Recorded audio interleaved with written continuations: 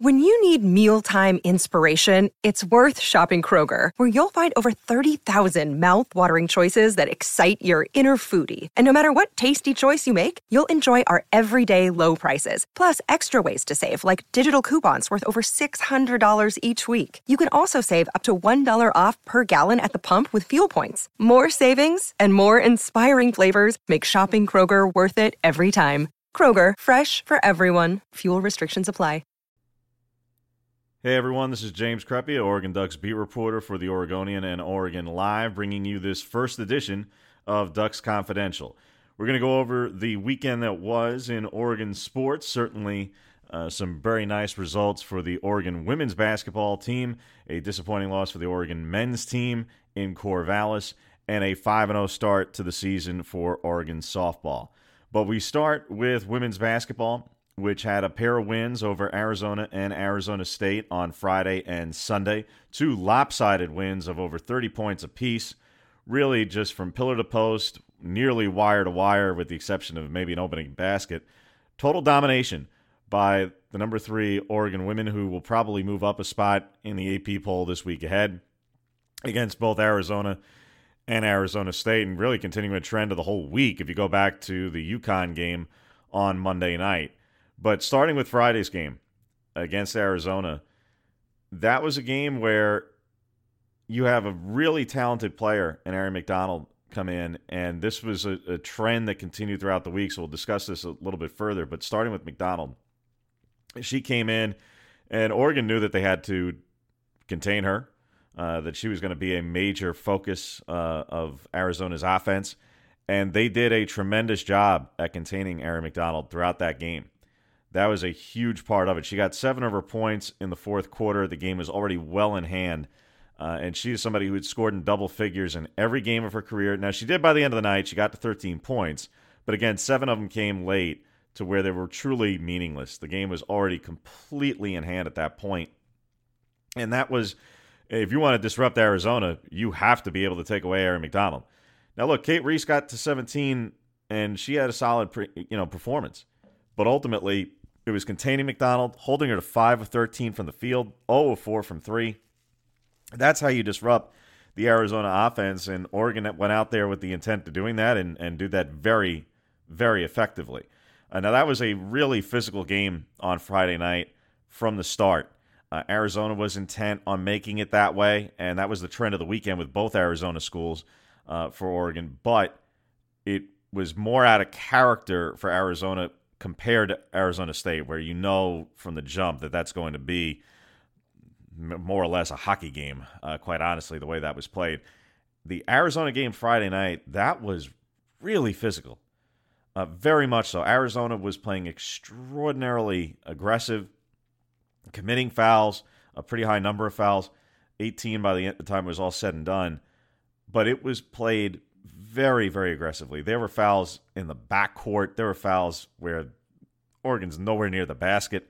And it was really just trying to set a tone. And on one hand, you can certainly understand that, as that's one of the few ways anybody's been able to disrupt Oregon or beat Oregon this season, was Louisville in a neutral site game in the Paradise Jam back in November, or Arizona State on the road, where, yes, it was late, and yes, Oregon had a lead, but physical play played a big part in that turnaround for Arizona State. Well, Arizona tried to copy that as best they could. Clearly, the results were not there by the time it was all said and done. Now, that said, 18-10, Oregon after the first quarter. It was the second quarter where they really started to show a big separation there. That's where they pulled away. That's where they really, really clamped down. But offensively, things worked very, very nicely for Oregon. The second quarter in particular opened things up, and then in the third quarters at numerous games this season, Oregon really put its foot down. A 33-16 third quarter against Arizona, and at that point, the game is completely in hand. There is no way that Arizona is going to come back. And the fourth quarter, it's a moot point. The fact, again, that McDonald gets 7 over 13 at that point, or that Arizona wins the quarter by 1, is completely moot. It doesn't matter anymore. Oregon had its way. It completely and utterly dominated the game, out-rebounded, forced more turnovers, scored off of those turnovers, in command of the game. 13 second chance points to none for Arizona. Now, they're not a particularly strong rebounding team in the first place, but just 2 offensive boards for Arizona at all, and they came late and they didn't lead to anything. That's a huge, huge performance statistic. Ruthie Hebert had a huge night with 22 points and led the way for 4 players in double figures between her. Sabrina Ionescu gets triple-double, number 24 in her career with 15, 11 rebounds, and 10 assists. She talked about afterwards how that symbolically certainly carried meaning for her and number 24 and the late Kobe Bryant and his influence on her, and that she would be receiving a message at that point after the game, but would be doing so in another way and whatnot. Fast forward to Sunday, and another performance where, look, this was one where this was a game that was circled ever since the loss in Tempe, which was a bad loss at the time. It looks far better now than it did at that time. At that time, Arizona State was not ranked. At that time, Arizona State was, I believe it was 52 in RPI, early in Pac-12 play. It was a very difficult loss to understand. Now, it looked a little bit better by the end of that weekend because Arizona State completed the sweep of the Oregon schools that weekend. It looks better in retrospect a month or so later, where Arizona State has obviously still remained ranked. They may not be by the time the polls come out on Monday, but nevertheless, it looks better now than it did then. However, that's the end result. The fact that Oregon blew a 12-point lead, didn't play well down the stretch, didn't execute, and had really, by Kelly Graves' own admission, bad coaching, by some of the players' admission, just bad execution, they own it. They did not play well down the stretch in that loss. They were out to avenge themselves and to get some revenge against Arizona State because they felt they were the better team. They wanted to show that they were the better team, and they didn't feel that the collapse that they incurred in Tempe was indicative of who they are and who Arizona State is by the time it's all said and done. All right, well, again, the trend of containing some of the best players that Oregon has played, particularly this week, it's gone on at other points as well, but sticking with just how this team has played this week specifically, you go back to the UConn game, and Megan Walker was almost totally ineffective for UConn in that game. One of the best players in the country held to single figures. You go to Arizona, and Ari McDonald scores 13, but 7 of them are so late that they're completely meaningless. Well, here against Arizona State, Robbie Ryan, one of the better players for Arizona State, averages 11 a game. They play a lot of players, so nobody's going to have that commanding a stat line necessarily. But Robbie Ryan scores 3 points on 1 of 8 shooting, 1 3-pointer late in the game where the game is already well in hand. This team, one of the biggest adjustments Oregon has made this season has been on the defensive end. The overall statistics are better, but what's also impressive is that they have gone out and been able to do a very good job against some of the best individual players of the opposition, and there's something to be said for that. It's always part of everybody's game plan. Everybody wants to take away the best player. I'm sure every team who plays Oregon wants to try and take away Ruthie and Sabrina and at least bottle up the connection between the two of them, mess with the pick and rolls, etc. Some are effective at it, some are not. And even if you do that, obviously Oregon still has the firepower when their shooters are hitting, as they were on Sunday, to be able to play the game a different way. So Oregon's defense manages to contain and disrupt the offense of Arizona State. And Arizona State's defense does not do any containing really outside of the first quarter against Oregon. That first quarter was brutal basketball to watch, a 10-2 quarter. But again, it was played very much like a hockey game. Arizona State subs that way in the first place, but Arizona State fouls and plays a very, very physical style of basketball, which at times is not very appealing to watch, quite honestly. But it works for them, and clearly it can get teams off of their game when they play them. What allowed Oregon to pull away in a big way, little bit by the time it's halftime, but especially, again, third quarter, 30-15 in the third quarter, how and why that was able to happen was because you have 3-point shooting from Erin Boley going 4 of 6 from 3 and Jazz Shelley going 4 of 4 from 3. That's enormous. For Oregon to go 13 of 25 from 3-point range, that's crazy. You shoot over 50% from three-point range. They shot better from three than they did from two. That's hard to do. That's hard to believe. And they did pretty well from two as well. They went 14-30. So it just shows that this team is capable of playing and winning in different styles. And early in the weekend, it's pounding the ball inside with Ruthie Hebard. And yes, Sabrina in the assists and distribution. But on Sunday, it's the outsides, it's the wings, with Aaron Boley, Jazz Shelley leading the way from a three-point shooting perspective. Sabrina not far off in that regard, ends up with 19 points, 7 rebounds, and 5 assists. Satu Sabali adding a double-double with 11 and 10. And Ruthie has, by her standards, a somewhat quiet night with 11 and 5. And overwhelmingly, it has to come in the second half because she got in some foul trouble. But the big story of the night overall is the defensive performance for Oregon against Arizona State. Again, nobody in double figures for ASU.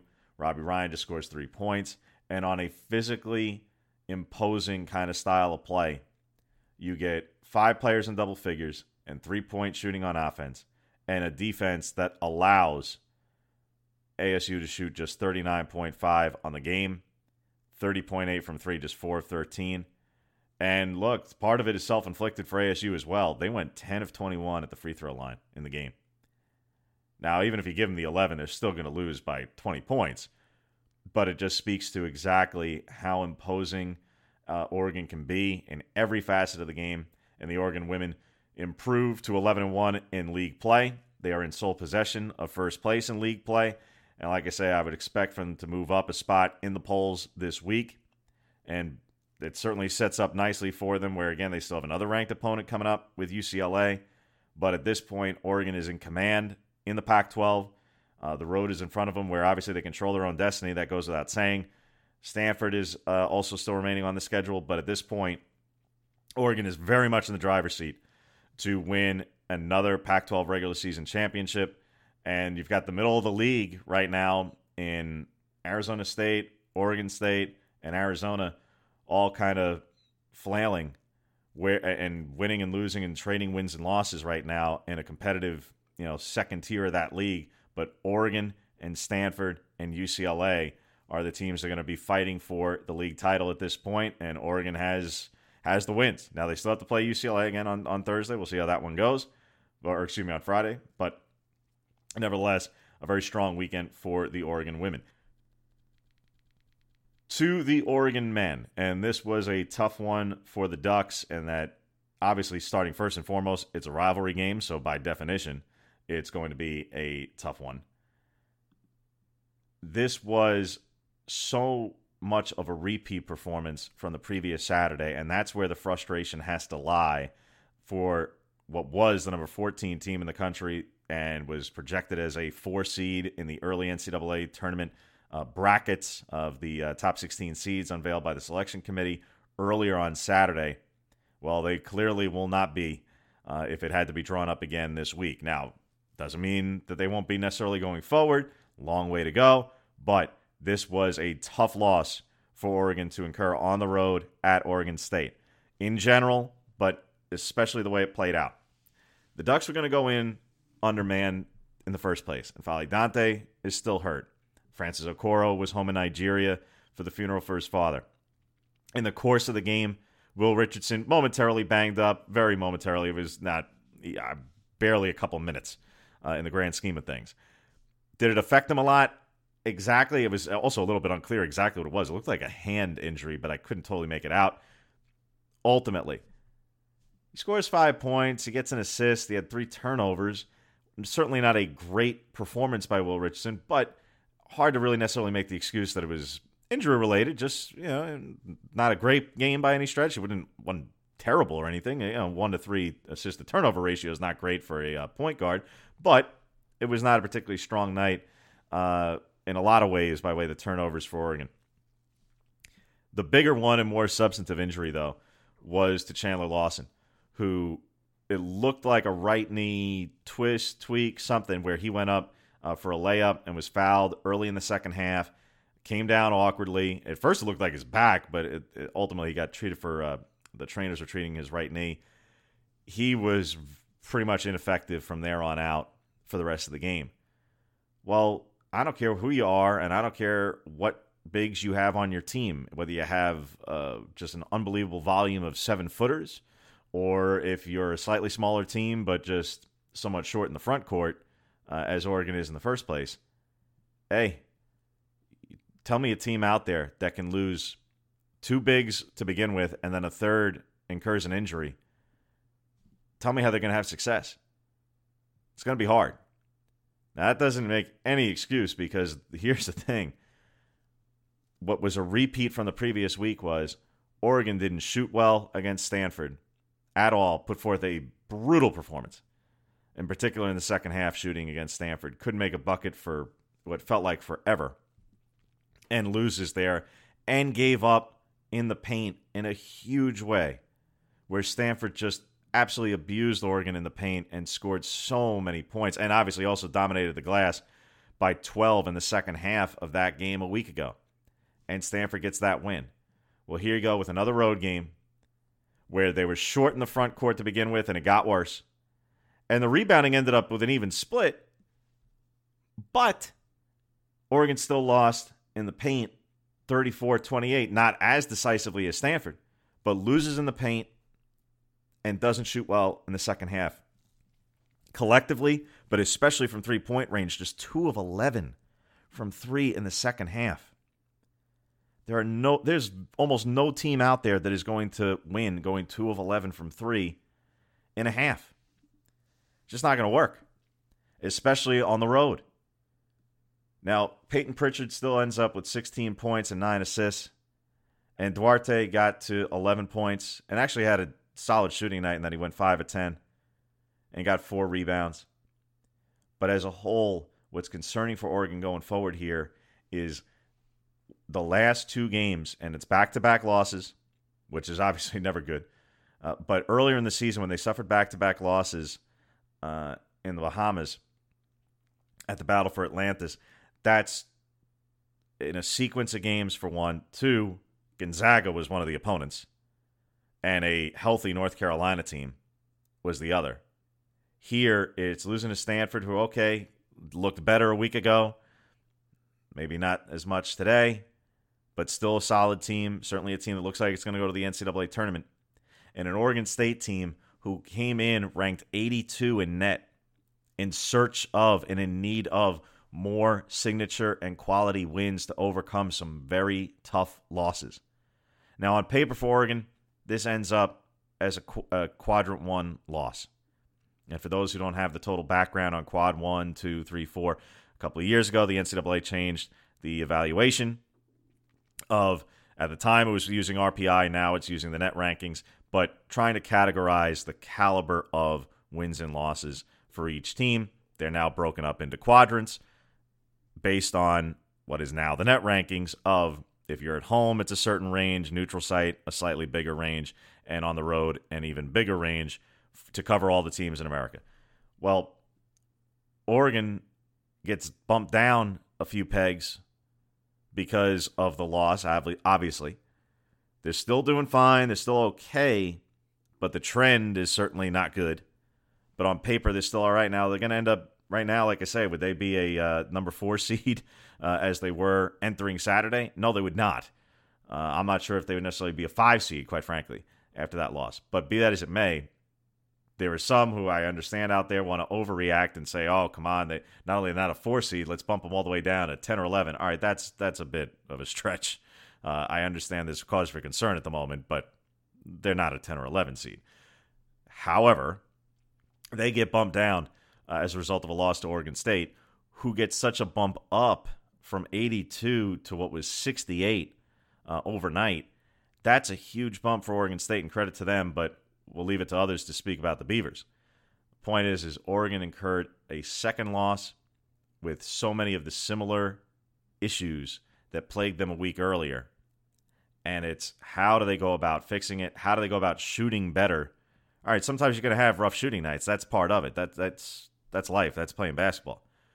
And frankly, again, Peyton Pritchard, the fact that he goes 1 of 8 from 3, while certainly not good, hey, some of it was he had no choice at times in that game. he had to take over at certain times because the offense was not working really in any facet at certain pockets in that second half. They they had a 1 for 12 stretch where they missed 10 straight shots. Something had to go. Sooner or later, you've got to just start doing just about anything. So I can't necessarily fault Peyton in any way for some of the poor shooting that he had necessarily. And again, like he's quick to point out, both before the weekend and talking about the Stanford game or after the loss at Oregon State, it's not like these players are going out there looking to miss shots. They want the shots to go in. But why is it that they're not shooting as well as a team right now? If he had the answer, they would be making the shots. So that's a concern. But to the bigger issue of as a whole, because you're going to have nights where you shoot a lot better and then you run teams off the floor too. There's a mix. I realize the last week it's looked very much the same, but sooner or later you hope that equilibrium plays out, and then you have a night where Oregon plays really, really well, and statistically it looks a lot better. But the bigger concern is defensively right now for Oregon to allow Oregon State to shoot 54.5% in the second half, 12 of 22 from the field. And that, I don't care, again, who you play, you're not going to win.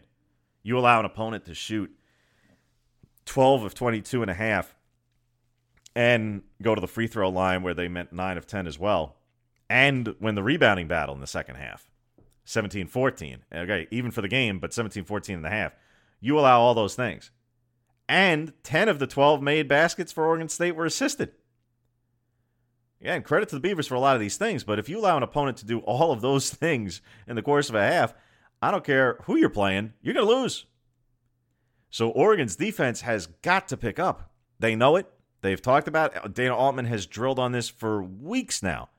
And that's part of his frustration after that game is saying, hey, we've not made the progress. This isn't working. And he puts the fault on himself, and there's something to be said for that. Because this team has not made the progress. On the defensive side in particular, they've regressed. You got to call it what it is. And will getting some bodies back on the inside help? Absolutely. You hope that Chandler Lawson, whatever the right knee issue was on Saturday, you hope that with several days that he'll be able to recover and get back to normal. You hope that Francis Okoro comes back from Nigeria, in a better mental place in what has been a very, very tough couple of months for him and losing his father. But you hope that in going home and being with family at that time, that has helped him mentally deal with a very, very difficult situation. And that N'Faly Dante gets back on the court sooner rather than later. Dana Altman is not one to lay out a timeline necessarily in the first place, but this has now been an injury that has stretched several weeks, and you hope that Dante does get back at some point and be a productive player for this team. Because when fully healthy and when all these pieces are together, this is one of the more effective teams in the country. They were starting to work out a rotation, but they've never really ironed out everything totally because at one point or another, even when they got fully healthy, they weren't fully healthy for very long, unfortunately. And that's tough for this team where they still have to work out a lot of kinks, and right now they're undermanned while doing it. That's not great. So again, Oregon men's basketball having a rough week plus here, and they have to hope that they can get back on the right track. Now, they have 5 of their last 7 games are at home. That's big. That should help. But being at home alone is not going to be the determining factor here. They've got to figure out things on the defensive end. They've got to improve on the interior. And all right, yeah, they have to shoot better, sure. But they shot 40% for the game. And as bad as the second half was, and it was not good, you can still win a game going 22 of 55 from the field. Now, scoring 53 points as a whole is not great, and they didn't get to the line pretty much at all. But you can still win shooting 40% overall. Too much of that game was dictated in terms of tempo by Oregon State. Too much of that game was an absence of any kind of post presence on either end, but especially on the defensive side, where, again, Oregon State just had its way. And credit to them in a huge way. But Oregon had these issues a week earlier and did basically look like a team that didn't address any of the issues from the previous game. And that is certainly not a positive trend to see for a team that, again, is still going to be ranked. They're not going to fall out of the top 25 after this, but they're going to fall. And if the trend continues any further, they won't be ranked for very much longer. It won't just be a matter of not a top 4 seed. They won't be a top 25 team. Now, they still look like they're very much projected to head on to the tournament and do well. But this was a team that, again, could have very much been in position to be at the top of the Pac-12 standings. And right now, instead, is looking for answers. Not a great place to be for Oregon men's basketball at this point. And lastly, to softball, which started its weekend with a nice 5-0 start at the Puerto Vallarta Challenge. The Oregon softball team, now I'm not going to go through every game because there's 5 games for 1 and 2. Several of them are really, really lopsided and commanding kind of games. It ends Sunday with a 4-1 win over Long Beach State, which was the most meaningful of the 5 games. And because Long Beach State is a more competitive team and more competitive program, traditionally speaking, so that's a game that could certainly come in handy and a win that could come in handy down the road for the Ducks as they go through year 2 under Melissa Lombardi. The big things for the weekend for Oregon softball are pitching-wise. They had 52 strikeouts to only 3 walks over 32 innings in the 5 games. The strikeout number is always going to be a little bit distorted in some of these tournament settings based on some of the opponents. The 3 walks is not, because if they didn't have command, it wouldn't matter who they're playing. If you don't have command, you're going to be walking the ballpark. 3 walks is huge. The 52 strikeouts is a nice number, but the 3 walks is the much bigger and more important number. Just a .44 ERA overall and 13 hits allowed, 123 batting average against. Those are all strong numbers. Again, some of the opponents were massively overmatched. That goes without saying. But even with Long Beach State, Oregon softball did quite well. Only giving up 4 hits, 1 run on 4 hits in that game. Strong performance all around. Pitching-wise, the addition of Brooke Yanez is going to be one of the big stories of this season for Oregon softball. She was a second-team All-American at UC Davis last season. She clearly is going to be a major, major weapon for this team, who, as we all know, a year ago was, I wouldn't even say undermanned or lacking depth in the pitching circle. It was a one-woman show for Jordan Dale, and she had to go through just a brutal, not second half, almost 2/3 of the season being the only arm to go for the Ducks. Well, that's not going to continue. Brooke Yanez goes 3-0 on the weekend with a .5 ERA, 25 strikeouts over 14 innings.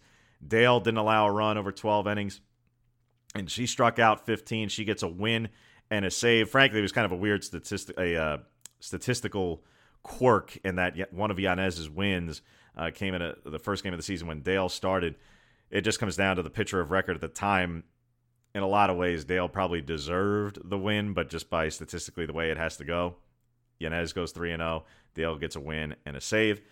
And offensively, the 2 big standouts to me were Tara McGowan, who, again, remember, she is the player who transferred from Arizona State last year and was seeking the waiver of the year in residency requirement, which is standard practice, and Arizona State would not grant it, so she had to sit out last year.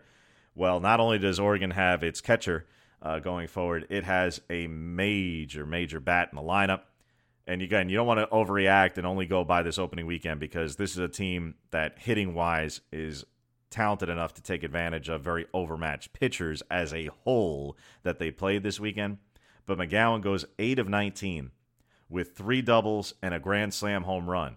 So 4 of her 8 hits were for extra bases and 10 RBIs on those 8 hits, because, again, 1 was a grand slam. So even with that, 6 RBIs over 7 other hits. That's enormous.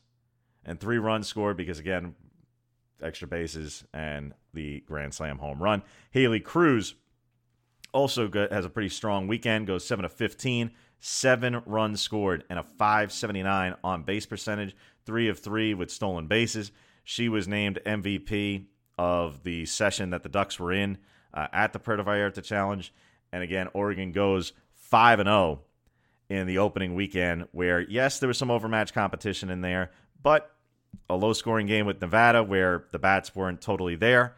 And then in the most meaningful game on Sunday with Long Beach State, an opponent who can be a postseason team, has certainly been so over the course of their history. In particular, most recently, you go back the last decade, I think Long Beach State has made 8 or 9 of the last 10 NCAA tournaments. So a win that could certainly come in handy come selection time and tournament time for the Ducks. A fine opening weekend for Oregon softball. That is the summation of Oregon sports for this opening podcast here on Ducks Confidential.